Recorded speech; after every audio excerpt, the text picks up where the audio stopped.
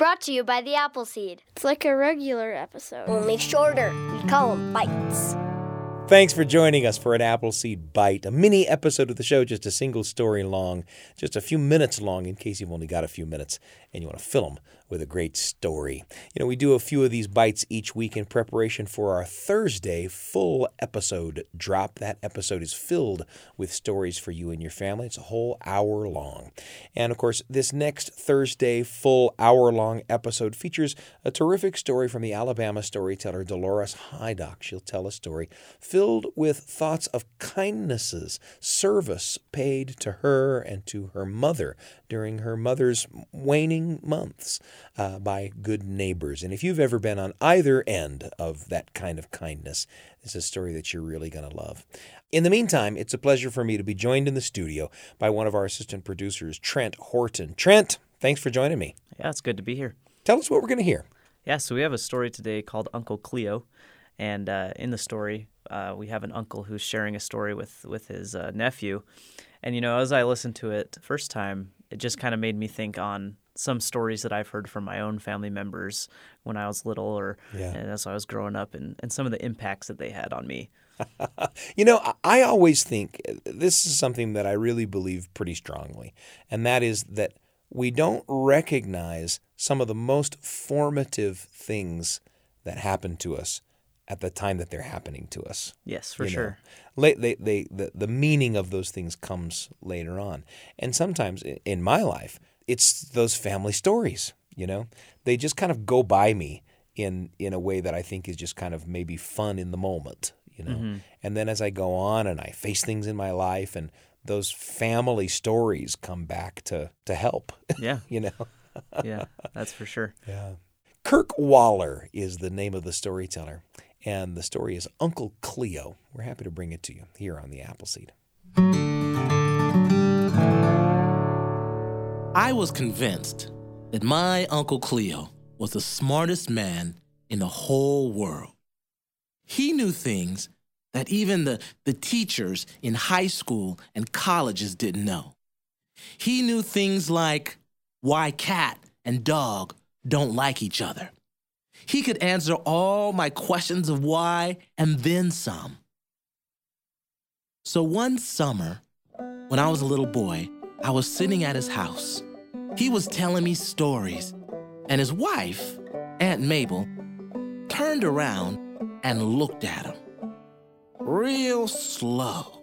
And she had this big black skillet in her hand that she was just shaking back and forth. She finally spoke up and said, "Cleo, why you telling that boy all them stories? You act like you ain't got no sense at all. Ain't none of them true." Now, I don't know why she called them stories, because to me, they were not stories, but moments of truth and enlightenment. But when she got finished talking and Uncle Cleo got finished listening, he walked out without saying a word, opened the front screen door, sat down on the porch, and of course, I was right behind him. And as he settled in his old rocking chair, I pulled up the footstool, and he said, "Now let me tell you something here, fella. She talking about I ain't got no sense at all. I got plenty of sense, I do. Now, there was a time when there wasn't any sense in the world. No folks didn't have any sense at all. Well, maybe a wise old owl who lived up in the barn, he was a smart fella. And the coyote who lived in the backwoods, yeah, he had some know-how, and maybe a handful of rich folks. That was about it. Didn't nobody else have a lick of sense. But one day, there was this fella, went by the name of Little John. But then Uncle Cleo stopped rocking, and he looked at me, and he leaned in real close, and he almost whispered, he said, "You want to know why they called him Little John?" Now, I have to tell you, there was no right way to answer Uncle Cleo. If I had said, No, I'm not exactly sure why they called him Little John. He'd look at me and he'd say, "Don't they teach you anything in school?" And he'd poke me in the forehead. Or if I said, "Well, yes, sir, I think I know why they call him Little John," he'd look at me just as hard and he'd say, "Oh, you think you're smarter than me and everybody else?" And then he'd thump me in the forehead. So this particular time, I decided to take the road less thumped. And I said, "Well, sir, no, I don't know why they called him Little John." And he looked at me.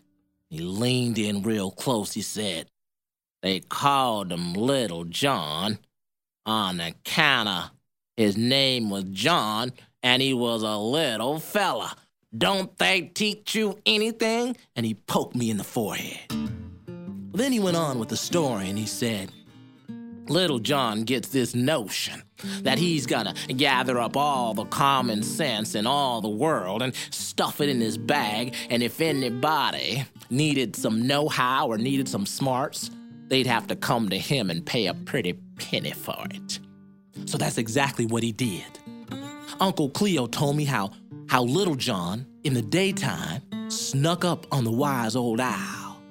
See, while that owl was napping, Little John got up there and grabbed up all of his wisdom.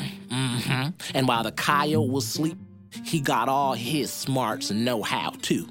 And then later that night, when those handful of rich folks were just snoring and dreaming about their riches and all the smart things they did, Little John, he got their wisdom and know-how too.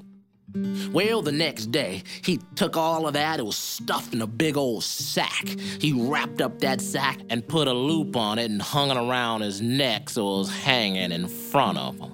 And then he commenced to climb in a really tall tree. He was going to climb up there and put that common sense in the tree so they'd have to come through him to get it. Problem was, the minute Little John starts climbing up that tree, his sack would get snagged on a branch and rip open a little bit, and some of that sense would go spilling out. And he'd have to put his hand in there and hold some of that while he tried to climb up the tree a little bit more. But then it would snag again, and on this side, a little bit of common sense would start spilling out. Well, he was having himself quite a time, and here comes this little fella knee-high to a whippersnapper. Couldn't have been older than 4 or 5 years old. He's just laughing and pointing at Little John. "Look at you." And Little John, he looks down. He says, "What you laughing at, little fella? You better close your mouth right now." And the boy just laughs and points. He says, "Don't you know nothing at all? Why, if you put that sack around your back, it won't get snagged up on that tree, and whatever that is you got in there won't come spilling out." Now, he went on his way, but this just made Little John mad. Here it is that he thought he had gathered all the sense in all the world and stuffed it in this big old sack, and this little fella seemed to be smarter than he was. So he takes that sack, holds it over his head, and throws it down. Of course, it gets snagged and caught on tree branches. It rips and busts wide open. Common sense just starts flying all over in the air, and the wind blows it this way and that way. Wind blows it all over the world. And well, that's why everybody got a little bit of common sense.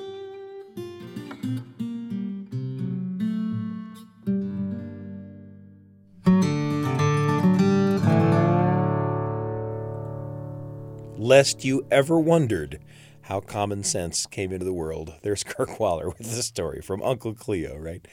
Trent Horton, thanks for bringing us that tale. Yeah, of course. Where did that story take you? You know, it obviously, I think it makes me think of my own uncles. Yeah. And one in particular, my Uncle Nick. and one of his stories, which he called The Front Ponytail Man, which I won't get into details. It was very scary to me as a 10-year-old. But it brings me back to sitting there and it just absolutely absorbed in this story, which really happened to him. Wow. And it was scary. And man, it made a big impact on me. Yeah. Yeah. Again, that kind of family storytelling.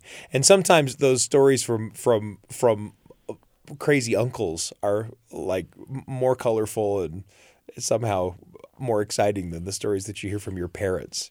Yeah. I think about my uncles who used to throw me into my grandparents' pool. When I was a little kid, they'd toss me in the air and I'd fall into the pool all delighted in a way that my mom probably would have disapproved of. Probably. But you hear stories from your crazy uncles and somehow they go down deep. Mm-hmm. Of course, Uncle Cleo tells this story that is, this is a very old story. This is folklore that Uncle Cleo is sharing with Kirk Waller, right? And at the beginning of the story, Kirk talks about how his Uncle Cleo seemed in some ways smarter than all the high school teachers and everybody else, And what his uncle has is a bag full of folk tales. Yep. Right. That's all you need. Yeah, we've been working out how we feel about the world in folk tales, these stories that become folk tales for millennia, haven't we? That's kind of how we do it. Yep. And, as the takeaway, I think, is just to share your own stories, Don't let them go to waste. Right. Yeah. Uncle Cleo from Kirk Waller. And, of course, join us on our next Thursday full hour-long episode drop for a story shared by Dolores Hydock, the wonderful Alabama storyteller. She'll share a story of service and kindness that will touch your heart if you've ever been on either the receiving or the giving end of that kindness or service that Dolores will talk about. You won't want to miss this story. It's coming up on the next full hour-long episode of The Appleseed. Join us. I'm Sam Payne. Thanks for joining us For a Bite! Brought to you by The Appleseed.